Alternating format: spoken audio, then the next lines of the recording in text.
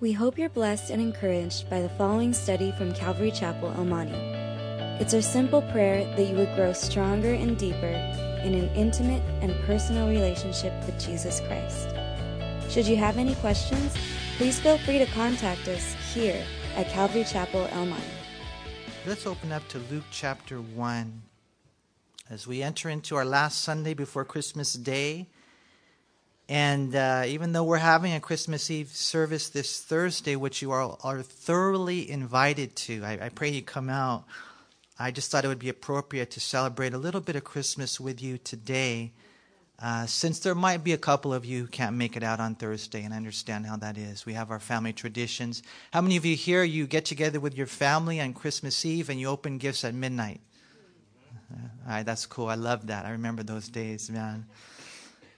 Let me just begin today by asking you a question. How would you finish this sentence? Christmas is Christmas when? How would you finish that sentence? And I know some of you are logical and you'd be like, duh, Manny, Christmas is Christmas on December 25th. I know some people are like that. And some of you are maybe a little bit more, social. You might say, Christmas is Christmas when I'm with my family. I don't know how you would finish the sentence. There might be some who say, Christmas is Christmas when I give the gifts or when I get the gifts. Some make it all about the gifts. They say the average adult in America this year will spend $830 on Christmas gifts. It's up 15% from last year. And I know some of you laugh because you're like, that's not, I'm spending a lot more than that, right? I mean, they say close to $500 billion is going to be spent on gifts and goodies this year. And so some say, well, it's when I give or when I get. There might be some who say Christmas is Christmas when I, send out all the cards. They say 1.5 billion cards, Christmas cards, are sent out each year. That's more than all the other holidays combined. And so I don't know if you do that. I know my wife, she loves to do that. And we usually send out a family photo at the end of the year. And we get to see how each are changing, And so to her, it's a blessing. When we get the cards, we actually have like a tradition of praying over them before we put them away each year. And so it's kind of cool, There might be some who say Christmas is Christmas when I get the tamales or when I set up the tree or when I go through all the traditions. For us as a family up to this year, this is the first year we broke the tradition. So you got to pray for us, man, because every year when we decorated the tree, it was my wife making chocolate chip cookies and me and my family putting up the various ornaments. This year, I don't know what happened. I think she forgot. No, I'm just joking. I can't blame it on her. But, there's these songs that we hear. Some might say it's about the decorations or the dining or the family and the friends. Have I seen the lights? Or even some would say Christmas is Christmas when I've been to church, And let me just say this to you. All these things are okay. But let me see if we can really complete that sentence based on the Scriptures. Here in Luke 1, look what we read in verse 26. It says, now in the 6th month, the angel Gabriel was sent by God to a city of Galilee named Nazareth, to a virgin betrothed to a man whose name was Joseph, of the house of David. The virgin's name was Mary. Here we see Luke identifies this in verse 26 as the 6th month in reference to the pregnancy of Elizabeth. She was 6 months pregnant. Her husband was Zacharias, and the baby within Elizabeth's womb would grow to become the one we refer to as John the Baptist. If you read earlier in Luke, you'll notice that he elaborated on how the angel Gabriel had appeared to Zacharias in the temple of Jerusalem, and now the angel Gabriel is sent to make another announcement. Gabriel, as you know, is one of only 2 angels that are named by name in the Bible. Michael is the other. He's mentioned 5 times. Gabriel is mentioned 4. And he seems to be, Gabriel, more of a messenger, while Michael is more of a fighter. We see Gabriel in chapters 8 and 9 of Daniel and twice here in Luke. And in verse 19, you'll notice that Gabriel informs us that he stands in the presence of God. And we see here in verse 26 that Gabriel was sent by God. And so, where was he sent? It says right there again in verse 26, now in the 6th month, the angel Gabriel was sent by God to a city of Galilee named Nazareth. Now, Nazareth was about 70 miles northeast of Jerusalem, and it was a lot different than Jerusalem. It was a small town. It was a tough town. The Gentile influence had taken its toll. The people there were known to be corrupt, morally low. I mean, Nazareth was so bad that Nathanael in John chapter 1, verse 46 asked that question, can anything good come out of Nazareth, right? And that's when Philip said, come and see. In most Jewish eyes, Galilee was bad and Nazareth was worse. And yet, when you look at the Christmas story, it's here that this angel, Gabriel, who stands in the presence of God in that holy place, is sent to such an unholy place, the city of Nazareth, to a young maiden. And we read right here, her name is Mary. Again, notice it says there in verse 27, to a virgin betrothed to a man whose name was Joseph of the house of David, and the virgin's name was Mary. You'll see there in verse 27 that Luke identifies her as a virgin, and he does so immediately and repeatedly. He does it 2 times, right? And so he wants to make sure that's clear. She'd never been with a man sexually. The Bible uses the word betrothed to Joseph of the house of David. And so they've never been together intimately. He makes that point clear. Most of you probably know there are 3 stages to a Jewish wedding. First of all, there was the engagement, which was a formal agreement by fathers of the children. And so I think we need to go back to this personally. I mean, don't you guys think it would be cool for dads to hook up the little kids when they're little and, they don't have to worry about it. You don't have to worry about it. I know who my, what are they called? Compadres or what are they called? I forgot. Anyways, my in-laws, I know who I'm going to hang out with, and you pick a good guy. And so that's the engagement. It could happen when the kids were really small, right? And then there was the betrothal period. Now, the betrothal period is interesting. There was actually a little ceremony involved, but it usually happened. Here's the funny thing. It usually happened right after both had reached puberty. Okay? So you guys know how God created us. God created us as sexual creatures. And once puberty kicks in, okay, now you're ready to, be together. Now you're ready, in one sense, to have kids. And God didn't make a mistake when he made us. And so what we're basically discovering is that because of this, usually the guy's older than the girl, because of this, Mary was probably not much older than 14, 15, 16 years old. Real young, right? When all this takes place, right? Later, there would be the actual marriage itself, usually around a year after the betrothal period was commenced, and the bridegroom would come for his bride in a certain season, but on an unspecified day. And so that's how it would work in Jewish culture. So they're betrothed, they haven't consummated the marriage. Luke's emphasis here is that they were just betrothed, that Mary was a virgin. And then we read in verse 28, and having come in, the angel said to her, "Rejoice, highly favored one, the Lord is with you.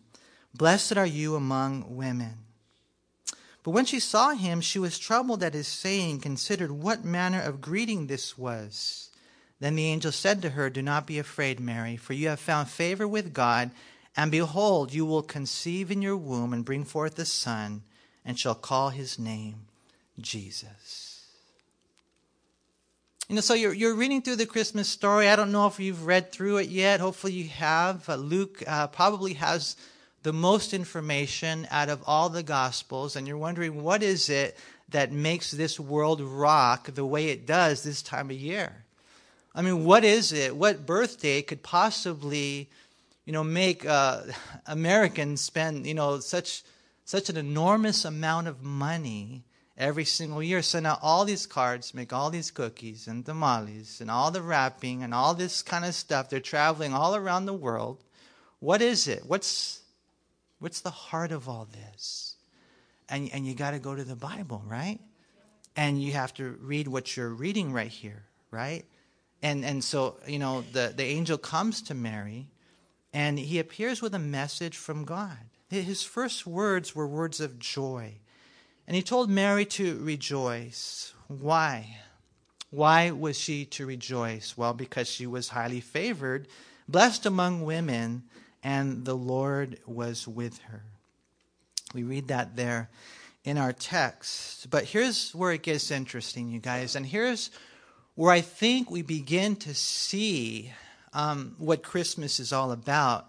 Here's where I think we begin to see and be able to finish that sentence. Christmas is Christmas when we understand what the message really was, what really happened.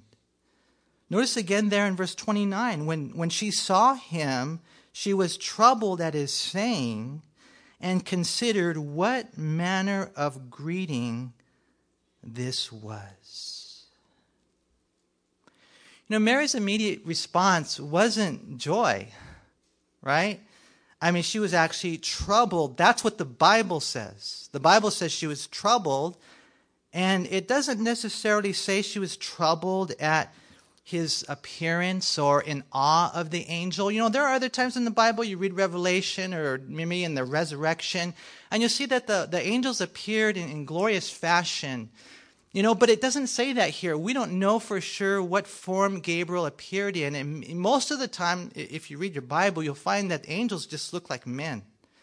I mean, angels, I don't know if you guys knew this, Hebrews chapter 13 says you should be careful, when you're entertaining strangers, when you're reaching out to people on the streets. You never know, because a lot of times you might end up helping an angel. They usually look like men. That's how they looked like when they came to Lot. So Mary here is not necessarily troubled by the angel's appearance. The Bible doesn't say that. The Bible says she's troubled by what Gabriel said to her. And I read that, and as I was looking and just researching that, I was wondering, Lord, why was she troubled? Why would she be afraid? Apparently she didn't think she deserved to be favored or blessed. Apparently she didn't think she deserved for God to be with her. Now again, I'm not 100% sure. We don't know for sure what Gabriel looked like. The Bible doesn't say. But I know we have our preconceived ideas. And a lot of times I think, in looking at the Christmas story, we put things there that actually take away from it. Let me ask you a question that perhaps you haven't really contemplated. Because I think there's a misconception. What do you think about Mary? What do you think about Mary? Most of us here, unfortunately, we have this picture presented to us that she had it all together. Later she responded in a glorious fashion. But I think most of us here, if we were to say, well, we're definitely not, we're not Catholics, and we don't esteem her to the point of, the Immaculate Conception or the perpetual virginity. We don't believe she ascended into heaven or she's crowned the Queen of Heaven like some of the Catholics do, right?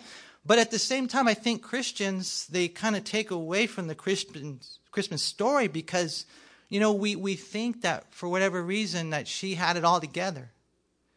She dotted every I, she crossed every T, that she, pretty much didn't sin. And I tell you what, you got to be careful with that because we just got to take it for what it is. We're going to see as we go through our study here that she found a lot of grace. I mean, I'm sure she was a beautiful young lady who was created and called for this very purpose. And even later we'll see her response is amazing. But as you read through the Gospels, you're going to find that she wasn't perfect. And I think that's important for us to understand. It's interesting. Later on in life, when Jesus began his public ministry, in Mark chapter 3, verse 21, the Bible says that when his own people heard about this, they went out to lay hold of him, for they said he's out of his mind. Now, a lot of people believe that's in reference to his family because they saw Jesus and he's out there preaching and teaching and even talking about dying. And so at that point, maybe mom steps in, brother steps in, sisters step in, and they say, we got to rescue him from himself. He's gone crazy. Later on in the same chapter of Mark, in chapter 3, verse 31, it says, and his brothers and mother came, and standing outside, they sent to him, calling him, and a multitude was sitting around him, and they said to him, look, your mother and your brothers are outside seeking you. But he answered to them, and he said, who is my mother or my brothers? And he looked around in a circle at those who sat about him and said, here are my mother and my brothers, for whoever does the will of God is my brother and my sister and my mother. All I'm saying at this point is that you got to be careful when, you look at life, you look at Christians or the Christmas message or Mary, and you make it about her. And you make it about her goodness. Well, she must have been, so wonderful. And maybe it's more about that God is wonderful. You ever think about that? Mary wasn't perfect. Here's one I'll throw out at you just because I want to have fun, okay? And you guys don't take this to, writing and say, oh, man, he said this, or even though I did say it, but just don't tell anybody, okay? But I tell you what, Mary wasn't perfect. She wasn't perfect. She was just like you. She was just like me. It's important for us to know that. In John chapter 2, okay, Mary, the mother of Jesus, she told him, hey, they're out of wine. I want you to make some wine. Make some water out of wine. Make some wine out of water. Yeah, all right. And so what did Jesus do? Do you guys remember the story? Jesus said, it's not my time. He said, woman, it's not my hour.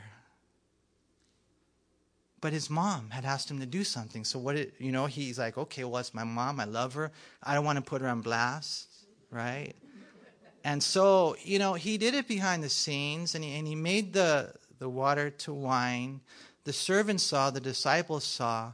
But let me ask you a question. Was that the perfect will of God? I wonder sometimes, He honored his mom. He did what she asked him to do. But now, here we are 2,000 years later, we got people over there ruining their lives through alcohol. And what is their primary passage in drinking? Well, Jesus turned water to wine. I don't know. I mean, God's sovereign. God's in control. It did manifest his glory. But the point that I'm trying to make to you guys, and I think it's important in understanding the Christmas message, is that, we got to take Mary off her pedestal. She's a good woman. She responded to the grace of God. But she is just like you and me. And I think that's very important for us. I believe it to be extremely important for us to know that God didn't find the perfect city. And God didn't find the perfect girl named Mary. No, God didn't find Mary. Mary found grace. It's interesting here. Notice again, it says in verse 28, and having come in, the angel said to her, rejoice, highly favored one, the Lord is with you. Blessed are you among women. And when she saw him, she was troubled at his saying. She knew she wasn't worthy, considered what manner of greeting this was. And then the angel said to her in verse 30, do not be afraid, Mary, for you have found favor with God. The Greek word translated favor is the word charis. It's usually translated grace. I wish they would have translated it grace. Because the word is found 156 times in the Bible, 130 times it's translated grace. It's grace. Mary found grace. The phrase highly favored one there is from the same root word, grace. Don't be afraid. Don't be afraid. Why not? You found grace. Maybe somebody needs to hear that today. Maybe you're here today and all of a sudden some type of, presence of God, or maybe even thoughts of the enemy. I don't know. They come into your heart, and yet you're a Christian. You're a blood-bought believer. You are forgiven. You are free. You're His. But for whatever reason, the enemy comes in and he tries to strike fear into your heart for various, things that are going on, and you're wondering about this, wondering about that, wondering even if God's going to give you a trancazo or something, and the angel or the Lord just comes to you. He says, no, this is part of the Christmas message. Don't be afraid, because you have found grace in God's sight. Man, if we could receive that, our lives would never be the same. But we struggle with that.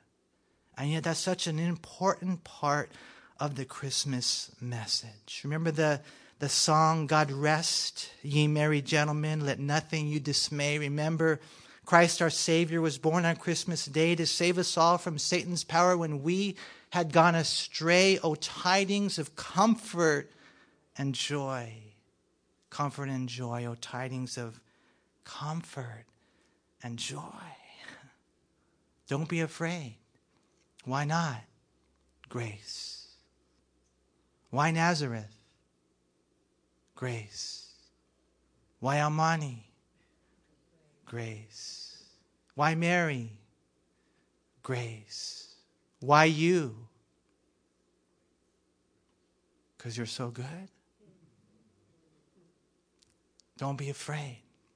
It's grace. Why Peter, James, and John, and Matthew? Grace. Why women of the night, immoral women, those who were demon-possessed? Why? It was grace. Why Saul? Grace. And you'll never earn it. And I know this drives me crazy. This drives me crazy because, I'm trying so hard to earn it. And we get caught up in that type of Christianity. And God is just saying, come on, man, it's how it all started. The Christmas message was a message of grace. I mean, the very first prophecy back in Genesis 3, verse 15, they call it the protevangel. That's when the Lord was pronouncing the curse on Eve because she had fallen and eaten of the apple. In the very same sentence, he prophesied the coming of Jesus Christ, who would be born of the seed of woman. Women don't have the seed in the scriptures. And right there in that same sentence, there was grace. You guys, I want to encourage you to let that part sink in. It's important that you receive it. I don't know if you guys heard this story about a Texas billionaire. His name is Jeffrey Hildebrand. And when I read the story, I was like, wow. Did you guys hear about this? How this guy gave all of his employees a $100,000 Christmas bonus? I told my wife about that. She said she wants to go work there. I said, you can't go to Texas. We're called Almani. $100,000 Christmas bonus. Imagine that. Well, the thing about it is that the way that this guy operates, he's obviously a generous man. He himself is a billionaire, but, his employees, they earn it. He gave another bonus 5 years ago, and he offered them between these two options. You can have a $50,000 car or a $35,000, you can have $35,000 in cash. Which would you choose, My son said, I'll get the car and sell it. I said, I don't know if that's an option. But he gave it to them because they doubled their business. And so you know what they did in response to that? They worked harder. They worked harder. And then this year, they had doubled their business again. And so they got $100,000 cash. Now, for some people, I think that's the way their relationship is with the Lord. Well, I think I can earn it. I think I'll work harder. I'll double my output. And the Lord is just saying, well, that's the way the world is, and that's cool. You want to be generous like that? That's kind of the way the world deals with each other, but that's not how I deal with you. You fall down, I still love you. You blow it, I'll still use you. Not, talking about eyes wide open, but I'm talking about people who are living life in fallen bodies, in the fallen world against fallen demons. God says, this Christmas message, it's Mary, it's Nazareth. Don't miss that. Don't mess it up by esteeming her and telling the whole world that she was worthy. Because she's not. None of us are. It's a gift of grace. You see, point number one, Christmas is Christmas when it's understood to be the gift of grace. Ephesians 2:8-9 says, "For by grace you have been saved through faith, and that not of yourselves. It is the gift of God, not of works, lest anyone should boast."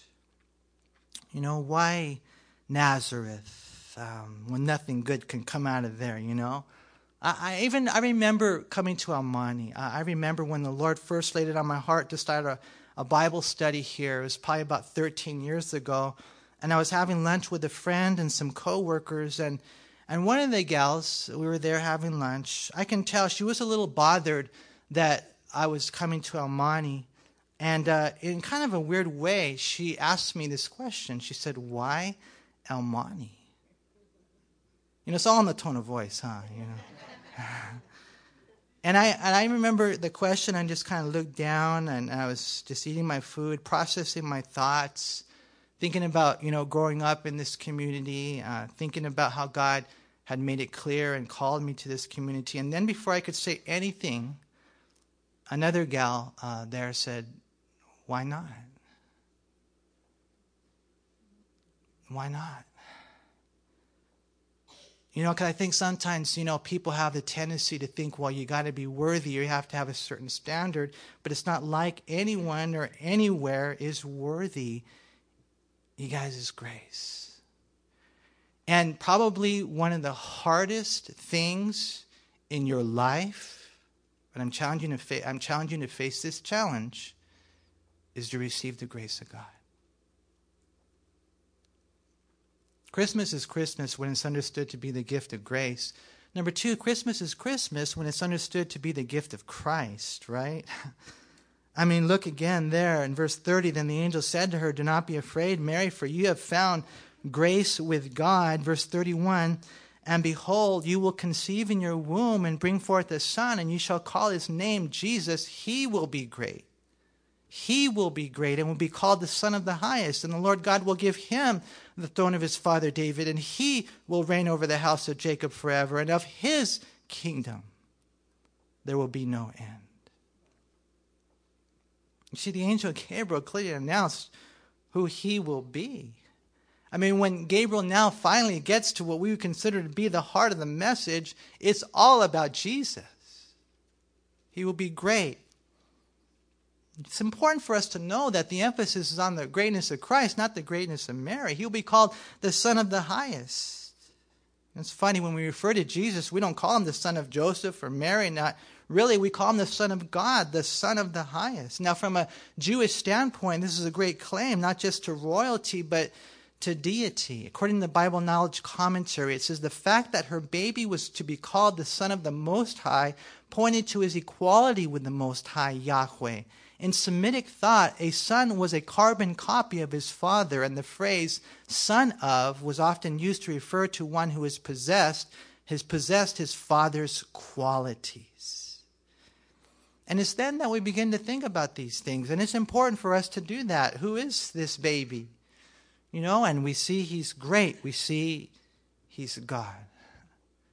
And now, does that trip you out? That God would come to planet Earth? And yet all the Christmas, scriptures talk about that. Isaiah 7:14, "Therefore the Lord himself will give you a sign. Behold, the virgin shall conceive and bear a son, and you shall call his name Emmanuel," which is translated what? God with us, right? God came here. Micah chapter 5, verse 2, "But you, Bethlehem, Ephrathah, though you are little among the thousands of Judah, yet out of you shall come forth to me the one to be ruler in Israel, whose goings forth are from old, from everlasting." That's eternity past. I mean, do you ever think about how amazing God is? You look back to eternity, and you can just go back as far as possible. He's there. And you go forward into the future, and you go beyond the billions and billions and billions of galaxies, and you just keep going. And where does it end? Where does it end? You blow fuses. You ever think about those things? And God is there. I mean, it's about Jesus, and you start thinking about it again. Okay, well, he's going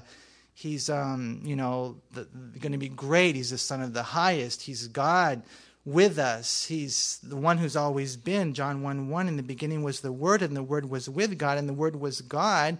And then in verse 14, and the Word became flesh and dwelt among us, and we beheld his glory. The glory as of the only begotten of the Father, full of grace and truth.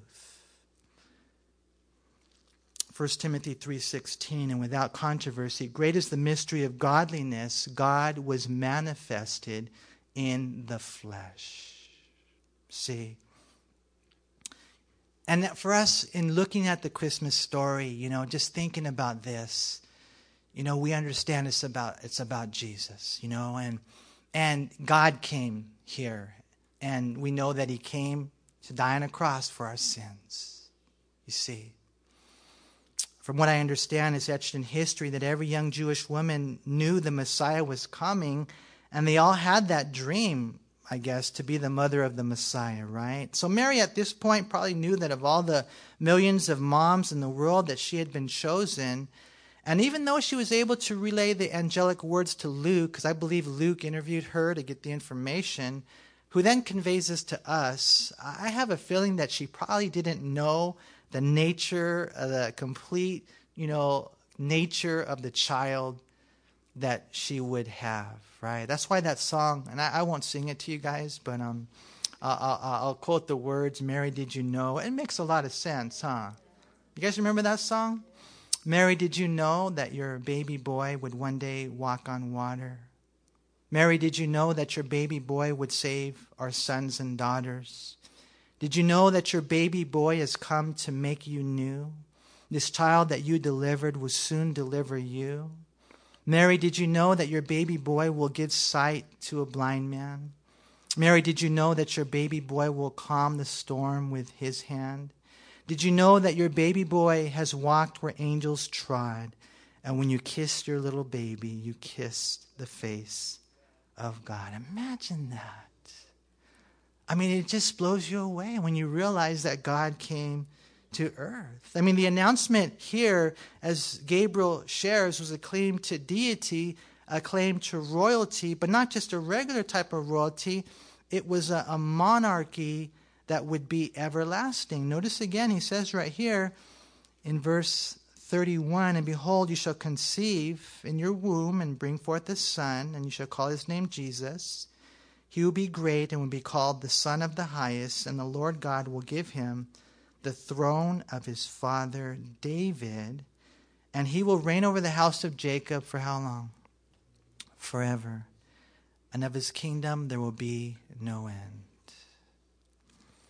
I mean, today Jesus is enthroned in heaven. We read that in Acts chapter 2, and Hebrews 1, but it's not David's throne, right? One day Jesus will return and establish his righteous kingdom on earth, and then these prophecies will be fulfilled. Jesus' reign over the nation of Israel as her king will begin in what we call the millennium and continue on into the eternal state. I wonder if there's anyone here who wants that king. I mean, I'm sorry, man. I hope I don't offend anybody here, but I look at our presidential candidates. I mean, the Democrats, they're offering who? And, maybe you're a Trump fan, and that's cool. That's between you and the Lord, man. But I don't know, man. I mean, at least he's got some courage. I don't know. All I know is that, man, when I look and I'm thinking, man, Lord, what's going to happen? You look at the rulers all around the world. Seriously, come on. I mean, what hope do we have unless the Lord Jesus comes? Right? And that's really what this whole thing is primarily about. The Messiah would be the king. He would come, he would bring peace, and he would bring in that everlasting kingdom, right? I mean, here we see Gabriel talk about Jesus, his humanity, his deity, his monarchy, right? And then Mary here doesn't really know everything. One thing she's thinking about there in verse 34, Mary said to the angel, "How can this be, since I do not know a man?" And the angel answered and said to her, "The Holy Spirit will come upon you, and the power of the highest will overshadow you. Therefore also that Holy One who is to be born will be called the Son of God." And she kind of asked the same question Zacharias had asked earlier, but Zacharias, he asked it in a different tone. Zacharias, who was old, right, and didn't think he could have any more kids, he doubted God. He's like, "How can this be?" And the angel said, "Okay, you're in trouble, man, because you doubted." Mary's like, "I've never been with a man. I have a question, How can this be?" And then Gabriel, he's so cool. He just gives the answer, and he says it's going to be the Father, the Son, and the Holy Spirit, right? I mean, that the Lord God, the Father, and the Son, and the Holy Spirit are all going to be involved. And then it's not weird, it's just beautiful and it's intimate how baby Jesus would then be placed within the womb of Mary, God himself becoming the size of a period on the end of your sentence, right?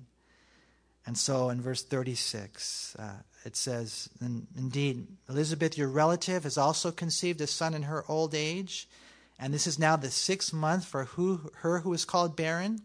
For with God," isn't this beautiful? "nothing will be impossible." I mean, this would be a faith builder to Mary. That Elizabeth, some say it was her aunt, others say her cousin, we know it was a relative, would have been, conceived, the John the Baptist within her womb at an old age. And so she's like, wow, this is true. She's pregnant. And then what that would do is that would then give her faith to believe the word that was spoken to her. And so in verse 38, then Mary said, "Behold, the maidservant of the Lord, let it be to me according to your word." And the angel departed from her. See? And when you look at these things, you guys, I know it's so simple, but I think it's important for us just to stop before we go on and before we get caught up in all these other things. You want to really celebrate Christmas, man. I really believe that Christmas is Christmas when it's understood to be the gift of grace. I think Christmas is Christmas when it's understood to be the gift of Christ. And you just meditate on him and you look at how awesome he is. You look at all the different scriptures. Amazing. But then number 3, I think Christmas is Christmas when we believe and receive God's gift of salvation. And that's what Mary did. And there in verse 38 is just so beautiful. She just said, and if you think about it, she could have done a Moses, no, choose somebody else. This is kind of going to be a heartache, or I'm not sure. It doesn't sound too, I don't know. But she just submitted, she yielded, and she said, "Behold, the maidservant of the Lord," here it is, "let it be to me according to your word." And then the angel Gabriel said, "Okay, now I can leave." I believe that she believed, that she received, and that she conceived. And now I think we can celebrate Christmas. There's a lot of people out there who don't believe, huh?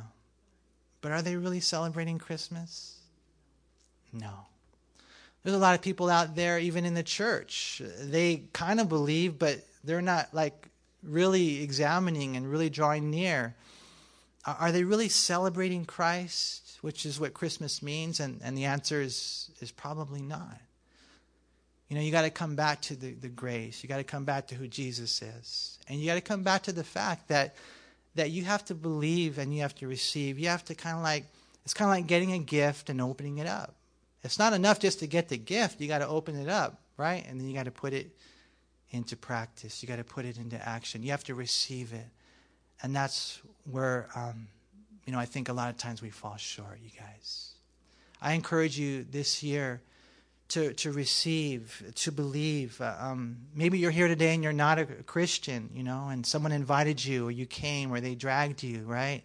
And they're like, okay, if you go, I'll take you out to breakfast afterwards or something, And you celebrate Christmas, or you go through all the different things, but the truth is you don't really celebrate Christmas unless you receive Jesus Christ as your Lord and Savior, unless you believe, unless you receive.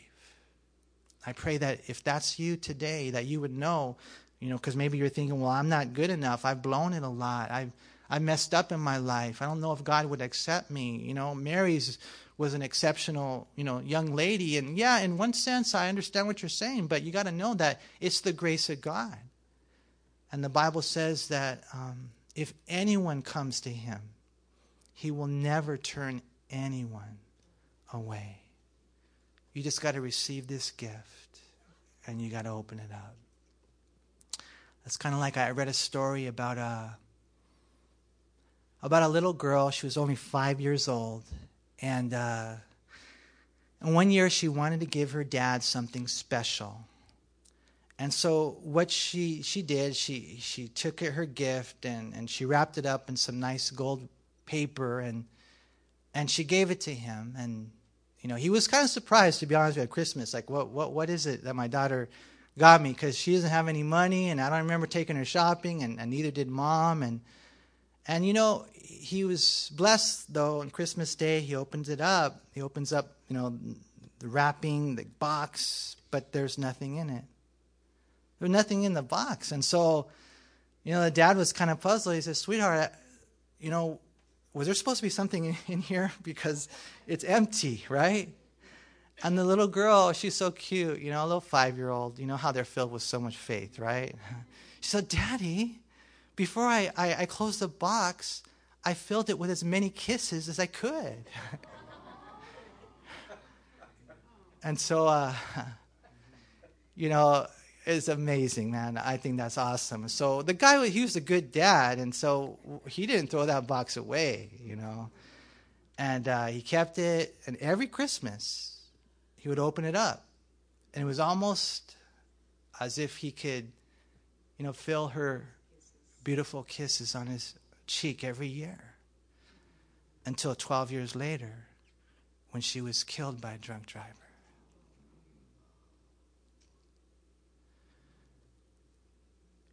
What that did to him was that changed his life. And he took that little box that his little 5-year-old girl had given him. 12 years later, he took it down from the shelf. And he knew, she's with the Lord. One day I'm going to be with her. But until then, he put it right there, right next to his bed. And rather than opening it up every Christmas, he opened it up every day. And it's kind of like he let his little girl kiss him every day.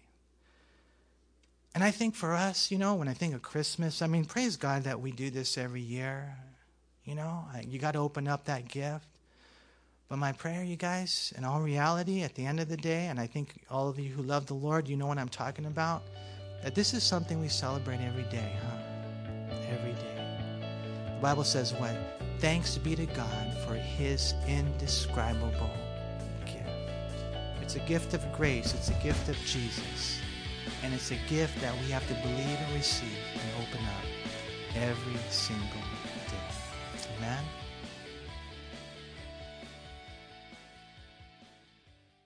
We hope you were encouraged by this study. If you have any questions, please call us at Calvary Chapel El Monte at area code 626-454-3414. Remember that Jesus loves you.